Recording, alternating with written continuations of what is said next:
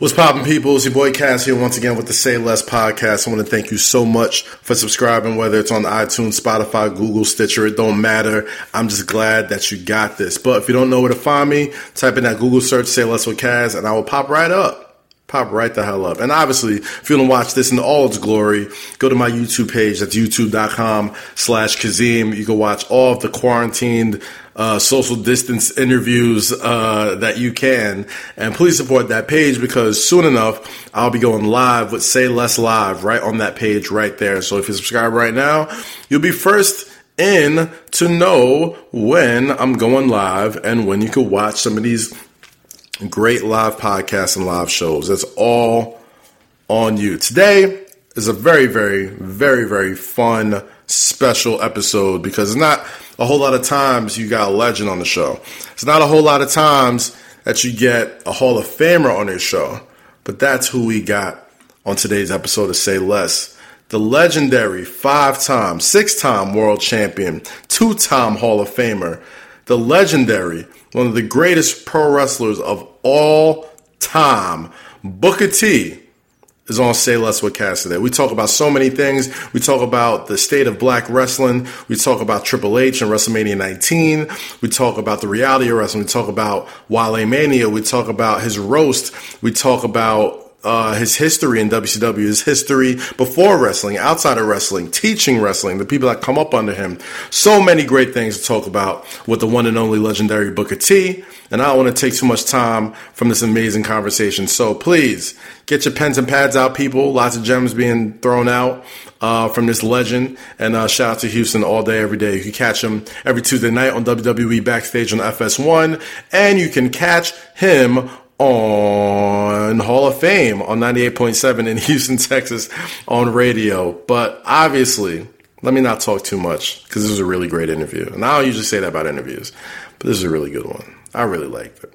But let's get to it. Emilio, please, if you may do the honors and hit the motherfucking music.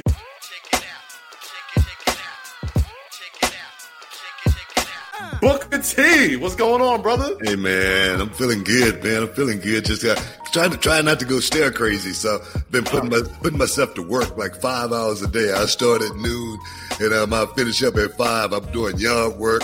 You know what I mean? I'm in there, pruning the trees. I'm working around the pool boy. You know what I mean?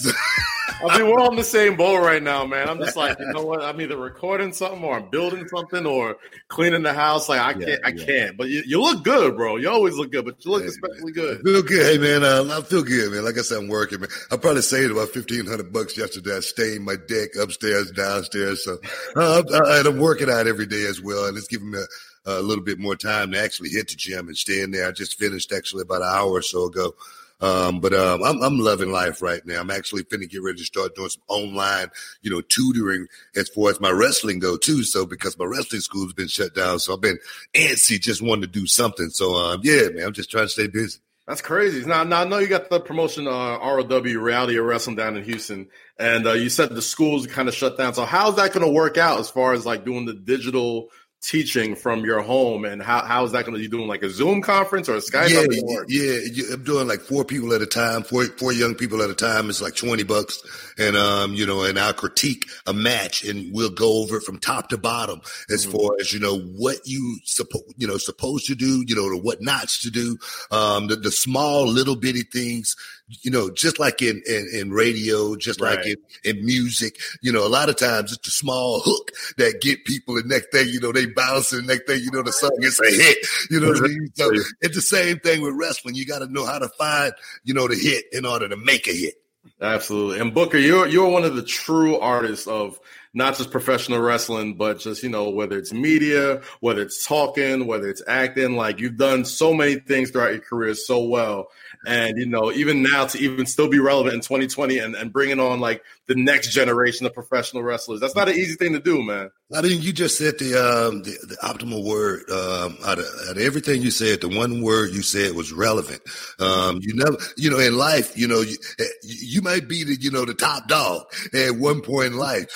Just like Michael Jordan, he was the top dog at one point in life. But right now, it's all about LeBron James. So you gotta know how to stay relevant in this lifetime. Just like Magic Johnson reinvented himself, became a businessman. So for me, when I was wrestling, I was thinking about retirement at 30.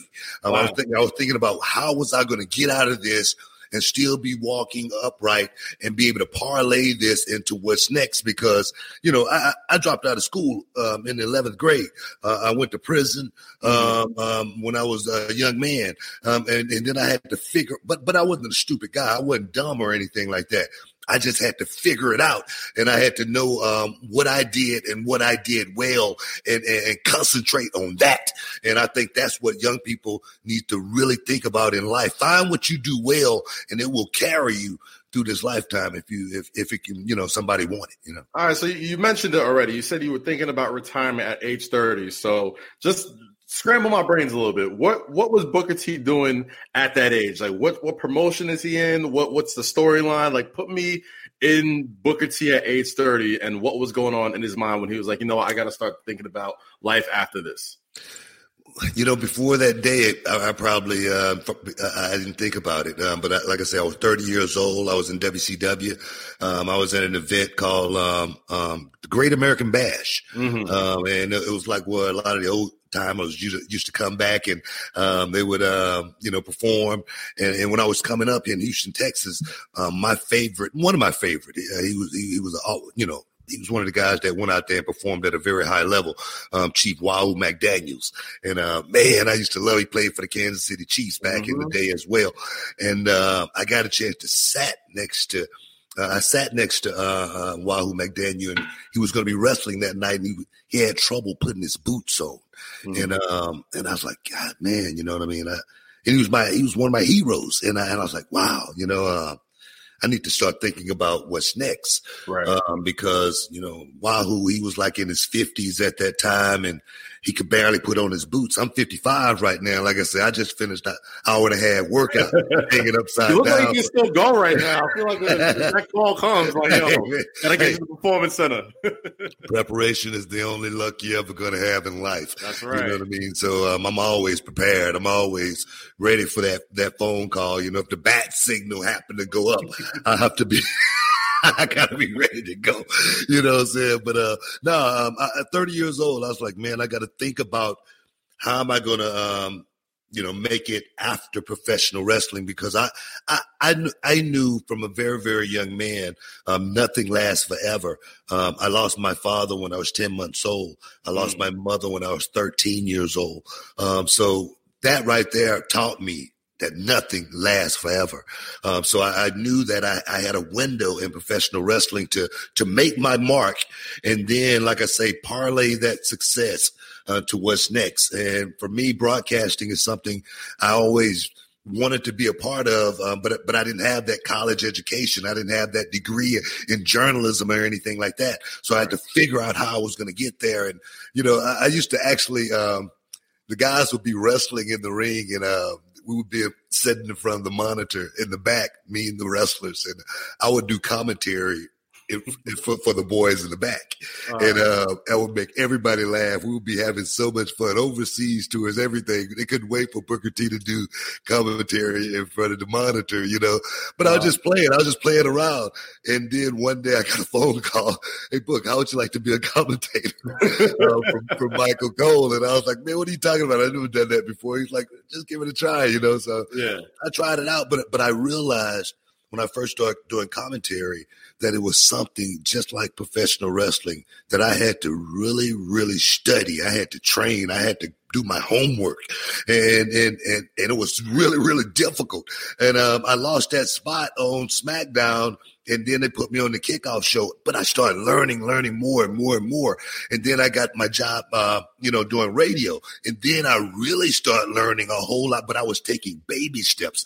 I really wanted to learn what it was like to be able to go out and keep the audience attention by knowing how to tell a great story and knowing how to set it up and knock it out of the park. Knowing how to throw a joke or two here in there at the same time, because if people aren't entertained, they're not going to stay with you. So for me, I started learning more and more, and I give Michael Cole, WWE, a whole lot of credit because he put me on the announcing team when he didn't have to do that.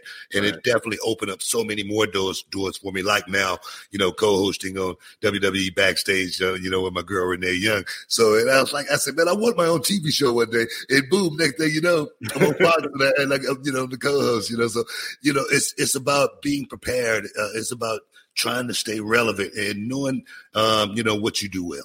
I always tell people this, I always say Booker T kind of reminds me of he's like the Shannon Sharp of pro wrestling, right? Where he got the TV show, he's got the pedigree of being one of the best ever in the ring, so he knows what he's talking about, and he's funny too.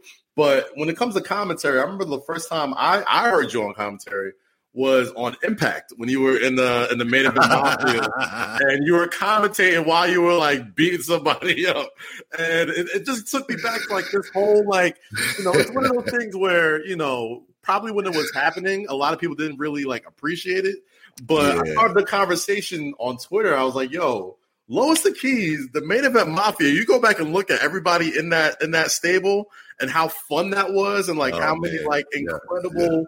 Storyline, say what you want about Impact, but the fact that they had all those guys at one time, the greatest ever. Talk to me a little about the main event Mafia, man, because I don't think that gets brought up enough. It could have been great, man. It could have been one of the greatest factions ever aligned. All of us guys, man, we're all champions. We're all main event players. Charmel, we threw her in there too, just to make sure we put that spotlight on everything. But it was so cool, man. And I was having so much fun. Even when I did the commentary, me and Kevin Nash, he was Chet Lemon that night, and I was a character called Black Snow. Black Snow, I give big love to Black Snow, wherever he's at. He's a poet here in the city of Houston. And my wife and I, we got a chance to go and watch him do some of his spoken word one night at this hotel downtown, and he fascinated me, man. I was like, wow, this guy's really, really awesome. And then I got a chance to actually bring Black Snow to light, on television and have some fun with it at the same time. So many people talk about that stuff that we did. I remember me and Scott Steiner talking about Eeny, Meeny, Miny, Mo, it was just stupid, you know what I mean? It's this is the way we do it in my hood, it's Eeny, Meeny, Miny, Mo, I know about Eeny, Meeny. So it just was so much fun, man. That 2 years that I had in TNA, I really went there, wanted to make a difference. Because I had left WWE just because I needed a break. And I had no plans to go to TNA or anything like that. But when they called and offered me a deal, it was a nice, sweet deal. It wasn't breaking the bank or anything like that. Right. But I only had to work 60 days out of the year. And I was like, wow, and then the only place I had to go really was to Disney and tape. So I was like, man, I could do that. That's like a vacation every 2 weeks, you know what I mean? But there was a lot of young guys there like AJ Styles, guys like Robert Roode, guys like Samoa Joe, that I wanted to be able to have a hand on. And I think I do have somewhat of a hand on those guys. I have somewhat of a thumbprint on each and every one of those guys that I work with in that company because I was there to teach them. I was there to actually, pay it forward and give back to the next generation. And but when I got there, I don't think they had that in mind. Their direction was totally off. And I'm one of those guys to where if, it's your thing. If you want to mess it up, fine. Just send me the check. You know what I mean? As long as my stuff is good, I'm okay with that. But at the end of the 2 years, I just felt like, man, I just thought it was time for me to leave TNA because I could see the shift getting ready to happen. And I think I left just in time before the rug got totally pulled out from under it. And I had no intentions of coming back to WWE either. And then, boom, now I'm sitting at home again, and they call me and say, hey, Book, how would you like to, do Tough Enough? And I was like, I'm not doing anything. You know what I mean? And that led to me coming back to the company, and boom, almost 10 years later, I'm still there. Still there, man. It's crazy how much time flies. And you mentioned it a little bit earlier about, just being able to put the thumbprint on so many talents that we watch today. Like, even if you're not performing every day or every Monday or every Friday, there's still so many talents that you've had a big hand in getting in the door, whether it's the Usos, whether it's Ember Moon, whether it's a lot of people, people that you worked with in Impact. As far as being a performer and a teacher, was there, and even Tough Enough, you know what I mean? Like, being there for being a judge, like, how much of a difference is it, being more of that mental teacher to a lot of these professional athletes? Because it's one thing to be, have the physical tools, but like, what made you really stand out was the mentality that you had for a lot of talent and for storylines, and the mind that you have for professional wrestling. So what more do you get more of a kick out of like teaching, or do you still get that itch to get in the ring and bump around? Yeah, no, I have no itch, man, to get there and bump around. I learned that when I was really, really young, though. Literally, like when I was probably 15, 16 years old, 17, man, I was really, really good, man. I was a really good dancer, man. I mean, I used to like, just break it off in all the, spots around town, talent shows and whatnot. And, nobody could beat me. I mean, I felt like I was really that good. I knew how talented I was, on the dance floor. But when I got around 21 years old, maybe 21, those 14, 15, 16-year-old kids, they was kicking my ass. So I was living off my reputation. I would never dance against those young kids because I would be looking at them and my eyes would be like, what the hell is this? What is he doing? He's floating, he's levitating. What's going on here? You know what I mean? So in wrestling, same thing. When I got into it at 25 years old, I knew how good I was. Even though I had no background in wrestling or anything, I think my dad's background helped me out. I think me being a huge movie buff helped me out. And watching some of the best wrestlers, I knew who was the good wrestlers and who was the guys who wasn't that good. And sometimes you might think this guy's good, but he really isn't. So I knew exactly what to watch as a young kid. Even when I was a kid coming up, literally, I'm talking about, I've never believed in Santa Claus. I've never believed in the Easter Bunny or anything like that. I always knew what wrestling was. As a kid watching it, but I always, man, you were one of those people that were shocked when you found out, oh my God, these two guys riding down the road together. No, I wasn't shocked at all because I always knew what wrestling was, but I loved it. And I said, man, I remember seeing this guy on television, and I was sitting on my sofa before I ever got into wrestling, and I go, man, I know I could do this better than him. And I met that guy one day. He heard me tell that story because I told him. He was like, "Man, I heard you tell that story." But I knew it was like I tell people all the time when I got into professional wrestling, it was like deja vu. It was like it seemed like I had been there before. It seemed like I had done it before. It was just getting the opportunity. And that's the thing, you know what I mean? You gotta get the opportunity. And when you get that opportunity, you gotta take it. You gotta run with it.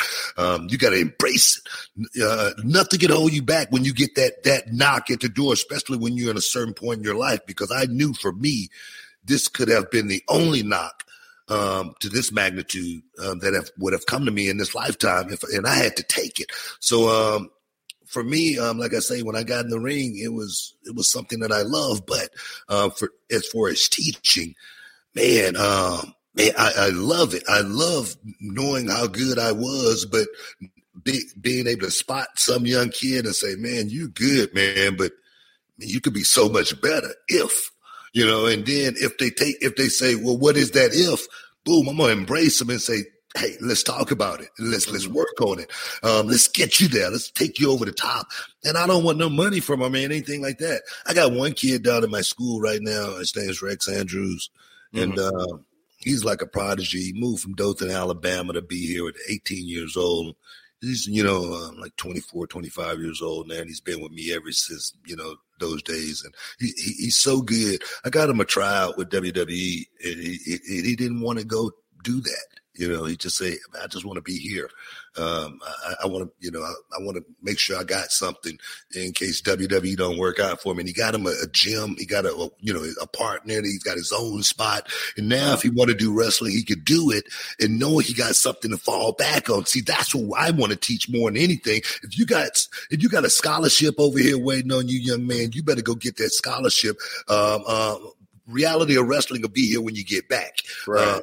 So we teach young men how to be young men first and foremost. Wrestling is a tool for me to actually be able to get across to young people. But if they're good enough, you know what I mean, to make it to the next level, we're going to do exactly what we need to do to get them to the next level. Everybody don't have that tool. Now, it's very special when you're talking about people having that tool and people that you teach, and the story you talk about Rex is great.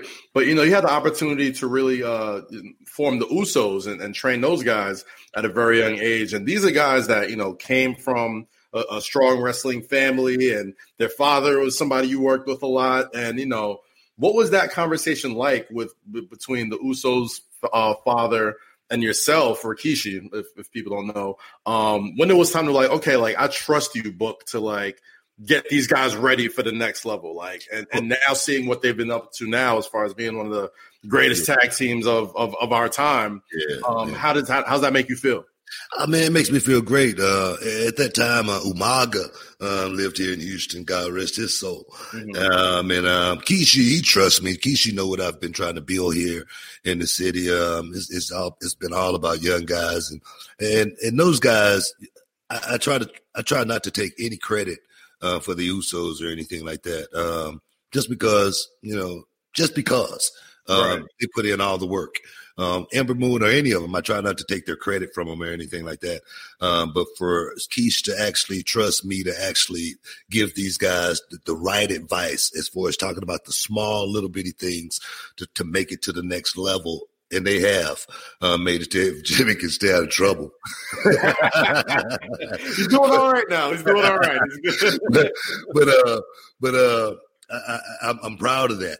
I'm proud of actually being able to have a small part in giving these guys the small little bitty things. And, you know, for me, for the Usos, only thing I told them before they left the school is they were there for maybe a good year, maybe a little bit more. And I was like, guys, it's time for y'all to get out of here. But I say, but the one thing I need you guys to do for me is wear a pair of boots. All right, put some shoes on your feet. Bring the Usos. Bring the Samoan heritage into 2020. Exactly. Can't be barefoot savages. Exactly. And they totally embraced coming out to even still keeping their heritage at the same time. Absolutely. And when you talk about history and heritage, and just me being a fan of, you know, yours and somebody I've watched, you know, my entire wrestling fandom, you've meant so much to not just wrestlers, but especially like Black wrestling fans and Black wrestlers in general. I mean, like, you've kicked open so many doors and, you know, set so many standards and broken so many records as far as just wrestling is concerned, and to do it as a Black man in the industry that historically hasn't ever been like, you know, let's just say it has been the best. You know what I'm saying? But, you know, with yourself, man, like, you've broke down so many barriers and kicked through so many doors. And now you turn on WWE, you turn on AEW, you turn on any of these promotions. There's so many talented Black performers, so many talented and charismatic Black performers, more than I've probably ever seen in my entire lifetime. How does that make you feel, being one of like the godfathers of Black wrestlers, and, you know, having so many people look up to you with everything that you've accomplished in your career? You know what? I'm kind of perplexed, man, on it actually. You know what I mean? Right. Because I do see a lot of Black talent in the business today, but I really felt like you know, when I was coming up, I didn't just do it for myself, you know, and I did it for every young African American, white person, Mexican as well, right. Female, at the same time. And I felt like I tried to put a blueprint out there at the same time, a blueprint to what it takes to make it to the main event of professional wrestling, what it takes to make it to the main event at WrestleMania, what it takes to be a champion in the business. I tried to set that blueprint right there. And when I do watch a lot of, African American talent that have come behind me, I don't see a lot of the same traits as far as, the blueprint. As far as God told me, a guy by the name of Tiger Conway, he said, man, you got to be a champion in the ring as well as out of the ring all the time, whether you got a championship belt or not, because the belt has never really meant anything to me. The title means a whole lot. The belt doesn't mean a whole lot. The title means more because it means I'm representing the company. They mean that they feel like I'm the guy that they want to put in that position to be the guy. So the title means a whole lot. The belt is to me, it was a prop, you know what I mean, that goes along with it. Right. And for me, that means, the way I walk, the way I dress, the way I talk, the way I present myself, the way I respect myself. All of those go hand in hand. All of those go one in one. And the blueprint is why I got where I got in my 30 years in this business, and the respect that I get in this business. I respected myself before anybody else. Right. I expected anyone else to respect me. I respected myself, and if they didn't respect it, I demanded my respect just because of the way I carried myself. That's why I talk to young people about knowing how to change your levels. You gotta, if you go into, be, a speaking engagement at some college, you can't go there, with your pants hanging around your ass, you know what I mean, with a wife beater on. You got to be able to go in there and check, because people are looking at you, and they if you want them to respect you in a certain way, you got to carry yourself in a certain way. Now, if I'm in the hood hanging out with my boys, I might have my saggy pants on and my wife beater. So we got to know how to change our levels in order to make it to the next level. Now, when people say that, they might counter with, well, there's people that have come before me that have broke down those doors that made it easier for them to be like, okay, like, embrace me in any form, not just wearing a suit, not just wearing, a do-rag, whatever, like embrace me in any form, because, you're not going to expect the same level of, professionalism. And not just saying, it just matters what you wear, but there's so much more expectation for people that look like us, because not a lot of us get into those doors, not a lot of us get into those levels. So you're trying to keep that. You got to know how to get in. You got to know how to get in those doors. I go back to Tupac. You know what I mean? When Tupac said, I can't get in because I'm dressed like a thug. You know what I mean? He wasn't going to go to the club too, but he couldn't get in because he dressed like a thug. They tell him, no, you can't come in. You know what I mean? It's not anything against him personally. And we got to understand that as Black folks, when we, just like, say, for instance, for me, and I've seen it for many, many years, we would go to, just say, for instance, go to England. Okay. A bunch of the wrestlers want to go out to the party. In the party, the club is a white club, okay? Much more white people there than Black people, okay? Right. But we would go to the club, and literally we would show up at the front door, the whole crew, and no one would get in the club but me. Because I was the only. I remember when I was working there, like you was always in a suit, like because I didn't look like the wrestlers. I looked like some businessman showing up at the club, and I would be the only person dressed in a suit. And it wasn't that I was trying to be better than everybody, but I knew I had to change my levels according to what environment I was in. If I'm trying to make some moves, I gotta. It's like being a detective or a spy. You undercover. You gotta know how to be like a chameleon sometimes. You know what I mean? So it's just like I say. If I had a flat top and a fade, you and I probably wouldn't be having this conversation. That's a true fact, man. One thing that I've really embraced and one thing I've really loved in the past couple of years, especially with your work in the WWE and your work just in any with ESPN and Fox and all that type of stuff, is that you've really started to get your flowers lately, right? Like you went back to the Hall of Fame as a part of Harlem Heat. You were a guest of honor at Wale Mania. And now the roast of Booker T is coming up very soon. Yeah. And usually it's going to be on the Reality of Wrestling YouTube. So you guys check it out when you guys get a chance to. Tell me about this roast, man, because I know you got to have thick skin to have one. And, people could have come for your neck. Nah, man, it's crazy, man. Everybody that roasted me, they couldn't roast me. They couldn't really beat me up. Everybody that roasted me, they had nothing but good stuff to say. They had a few jokes and whatnot, but I remember Shelton Benjamin, some of the stuff that he said it's crazy. He was like, man,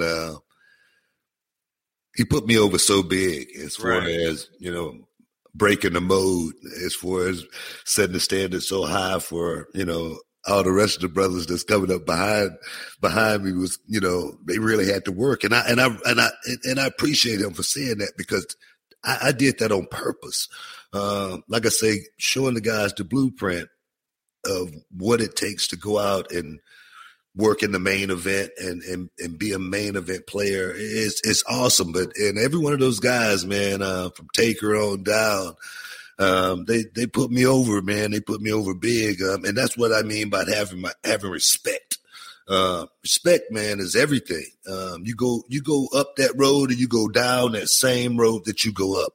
And trust me, it may not be as smooth on your way down if you didn't, break every, little bump in the road on the way up. So you gotta know how to. I mean, life is short, man. I'm 55 years old. I was 25 years old. Seemed like not that long ago, and I was like one of the youngest guys in the locker room. But for me, I embrace where I'm at right now. I embrace being 55 in great health. Still doing what I'm doing. I live life, man, every day. I just ask God to give me enough time to finish my work. Hey, life is we got a birthday and a death date. We know that. We all know it. It's what you do in between is what really, really matters. And it may sound cliche, but I really believe in that. That's real stuff, man. And it's great hearing it from you, because, your life story between, outside of the ring, inside of the ring is so well documented. Whether it's, like you said earlier in the interview, you went to jail, you came out, you were, WCW champion, you were WWE champion, all these things that you've accomplished in your life. And now you're hosting WWE Backstage on Fox Sports. And, you kind of get to become that, like I said earlier in the interview, you kind of become that Shannon Sharpe of pro wrestling, where, you're funny, you get to talk your stuff, you know where you're coming from, you got the accolades to back it up. Dress very well. And both very well dressed black men on TV. So I like to see that. Tell me about WWE Backstage, working with CM Punk. I know that was a big deal when the show first started. And what's that working relationship like? Because I know he talks you up every single time he gets a chance to. And this is even before the show. So what's that like working with Punk on the show? Man, Punk and I, we kind of go way back, not way back or anything like that, but back in WWE, back in the when he first got started, before he became famous, I had him at PWA, and because I thought he was talent, and I've always had nothing but good things to say about CM Punk. But I've been critical at the same time as well. Like with his UFC stuff. But I don't say anything that I can't say to someone's face. You know what I mean? Exactly. You know what I mean? So everything with him and I has been on the up and up. It's been a cool working relationship. I like working with Christian. Christian and I, him and his humor and working with me, it's always been so much fun because we had such a good working relationship in the ring for so many years. And I give Renee such big props because I probably wouldn't be on the show if it wasn't for Renee.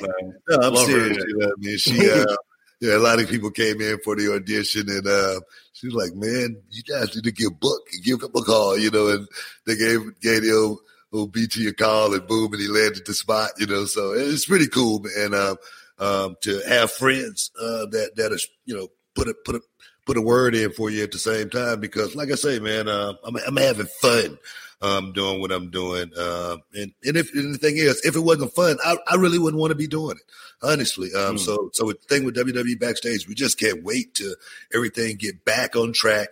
The fans get back in the arena. We start doing the shows the way we normally do them, of course. But, of course, we got to ride this pandemic thing out. We don't want to jump the gun too early. Kick that thing off and have it spreading all over the place. Right now, we've lost, over 50,000 people. God rest each and every one of them. And that's just a crazy time that we're living in right now. But, yeah, I love working on the show, man. It's just another stage in my life as well, man. And I'm going to ride it as long as I can hang on. Trust me. Absolutely, man. I'd be remiss to ask you this. I hate asking about it, but I got to just because it was yesterday. Yesterday was the 25th anniversary of Triple H's career, right? And as a fan, as many fans, even as somebody who's had a cup of coffee working at the company and all this type of stuff, when people ask you, what's the one thing you could change in the history of WWE or WrestleMania or all this other stuff? I'm like, WrestleMania, I think it was either 18 or 19. 19. Booker T should have won the World Heavyweight Championship. The way the whole story even went together.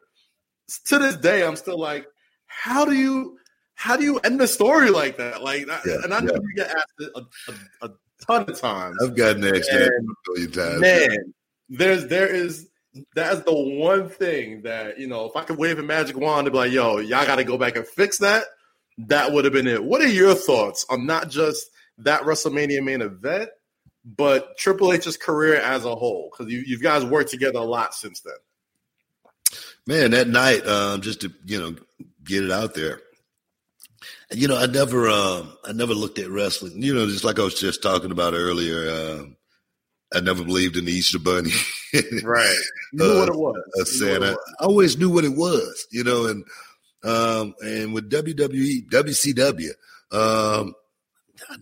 let's just go back to WCW for a second. Okay. I never imagined or pictured in my wildest dreams winning the World Heavyweight Championship. Okay. Right. I never, that's not a dream that I ever had. Okay. But I never had a dream to win the TV title or the United States title or the Intercontinental Championship or the Tag Team Championships. I never had those dreams, okay? Only thing I had in my mind was being the best talent on the roster, being the guy that could not be denied. No ifs, ands, or buts about it.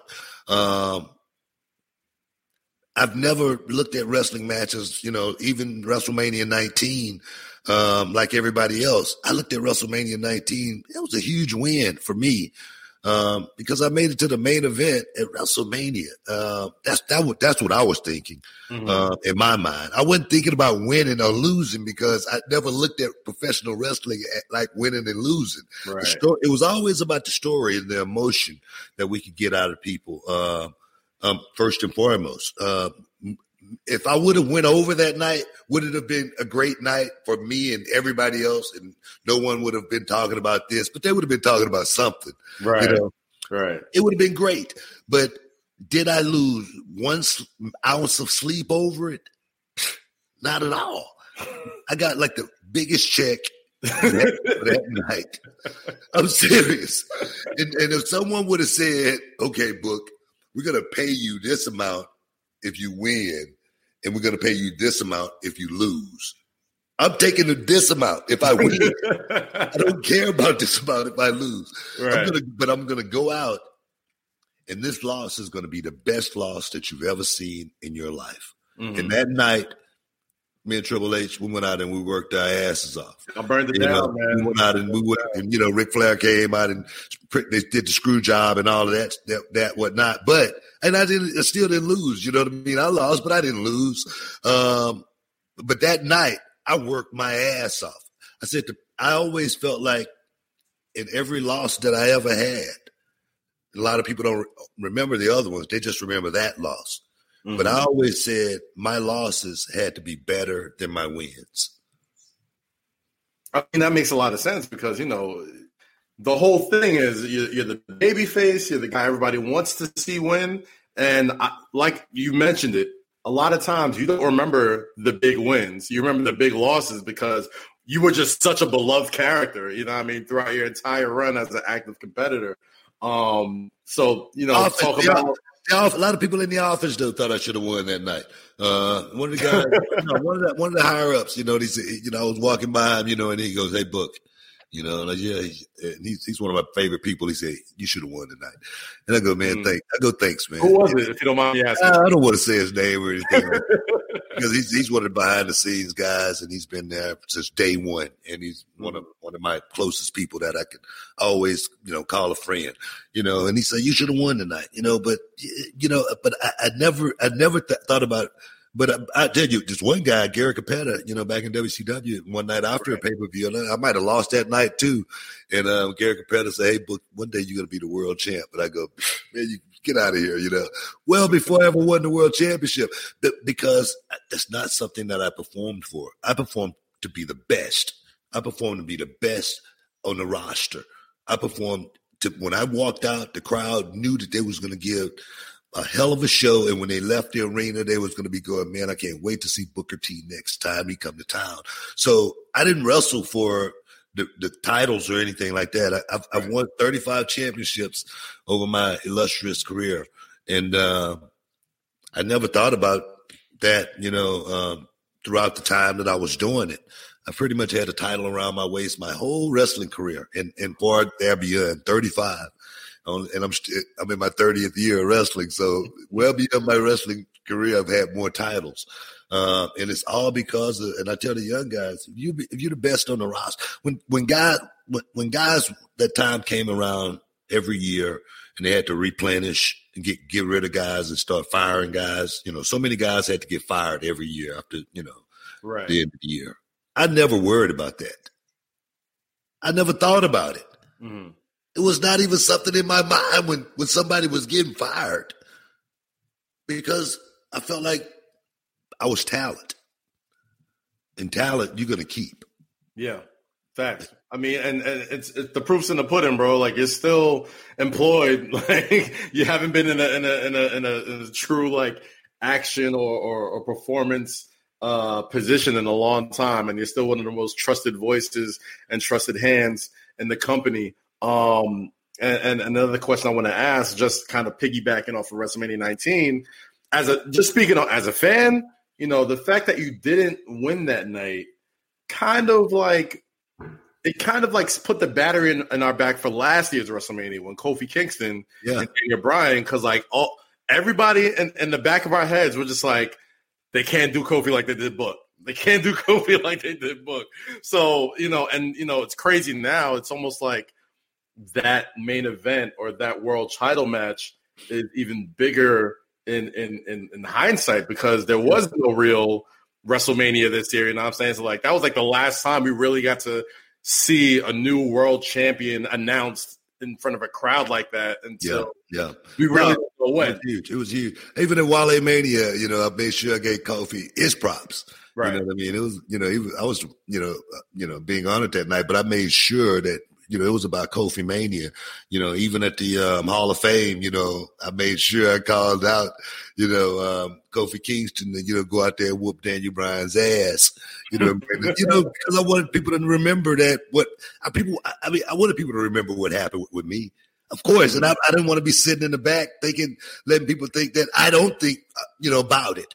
You know, but I don't think about it. But it was a moment for me to think about it for Kofi Kingston. Right. Not for myself. And for me to actually put props on him to actually go out and do it. And he actually did it. Hey, man, big ups, man. Big ups for Kofi, because it changes his life, man. It changes the whole dynamic of everything for Kofi Kingston, whether people out there in the, you know, the real world understand that or not. But that changed the whole dynamic for Kofi Kingston winning the WWE Championship. Just one time. It's like winning the Masters, man. Seriously. They can never take it from you, man. They can never take it from you. And he's always going to be a threat no matter what. Like if he's in that position, even if he never wins another world title in his life, just him being in world title matches is always going to be a moment. Like even the fact like this past year's Royal Rumble, just him and Brock Lesnar like going back and forth for those like 5 minutes was probably the loudest that the crowd was up until like Drew won it. So it's like just the fact that he's in that conversation of former world champions and won at WrestleMania and had that big moment. You're completely right. Changes his entire career forever. Yeah. Last couple of questions I want to ask before you get out of here, man. I'm gonna be a little selfish right now and harken back to my days writing at the company where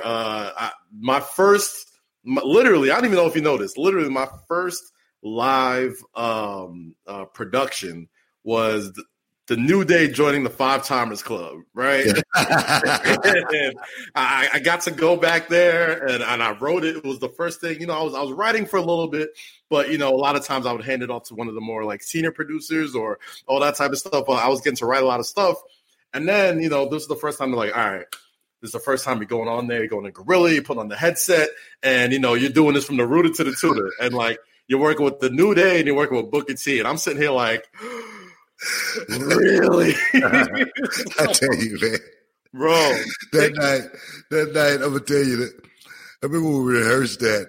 I couldn't remember. We didn't get through a single rehearsal. I couldn't remember my lines.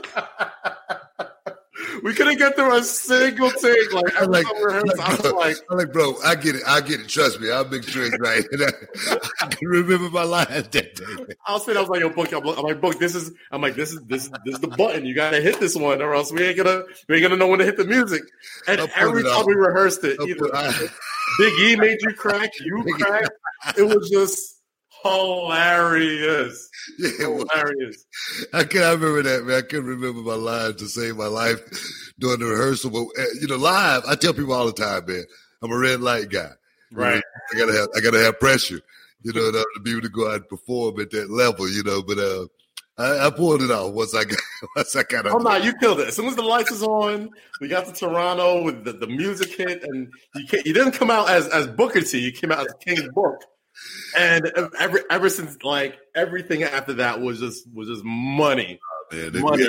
Every joke hit, every it was so much fun. And like it was such an honor for me to be able for that to be like my first real like production on the show and getting to work with you, getting to work with my guys and New Day, man. That's awesome, man. I was like, if I don't do nothing else in this company, I got to do that. That was so much fun. That was cool for them to bring me in to do that, man. It's always good to come back as King Booker. King Booker was one of my most fondest most fondest memories, with my wife, that whole entire time. If it wasn't for, Queen Sharmell, I'm almost sure it wouldn't have never been a King Booker, so to actually be able to pull that role off and we had so much fun doing that stupid stuff every week. It was like a night off every week, It was so much fun, so it was great times, man. Great times doing that with our New Day. Book, man, you are a legend. You are a supremely multi-talented individual, man. And anytime I get to talk to you, it really, truly is an honor, man. So thank you so much for coming on the show. Check out Booker T on Hall of Fame on ESPN 97.5, Houston, Texas. You can check him out every Tuesday night on Fox Sports at WWE Backstage. And you can check out Reality Wrestling on YouTube. Check out his promotion. He's still jacked. So whenever Vince gives him the call, hey man, he's ready to go. And one last, I wouldn't say run, maybe one more match. one more spin and run. That's all we need, bro. One more of these, and we good, man. Booker, thank you so much, my G. Be safe. I'm sure I'll see you soon, and give the best to your family, man. You got it. Y'all stay safe out there. Yes, sir. You too. All right now. Yes, sir. All right. And that is a wrap on today's episode of Say Less. Thank you to our guest, the two-time Hall of Famer, Booker T. As always, please tell a friend. It's a fun show. I know you're enjoying it. I'm enjoying it because if you're not having fun listening, I'm not having fun doing it. Or is that reverse? I don't know. One of those things. Anyway, tell a friend, youtube.com/Kazim. Subscribe on iTunes, Spotify, Google, Podbean, Stitcher, wherever you listen to podcasts. This is the show to be on. It's the show to watch. And sooner than later, we are doing live interviews. That's right. So make sure you subscribe to youtube.com/Kazim right now. Because if you like these guests, if you like these interviews, you like these talks, a lot of that is coming your way. So please, everybody, stay safe, stay clean, and say less.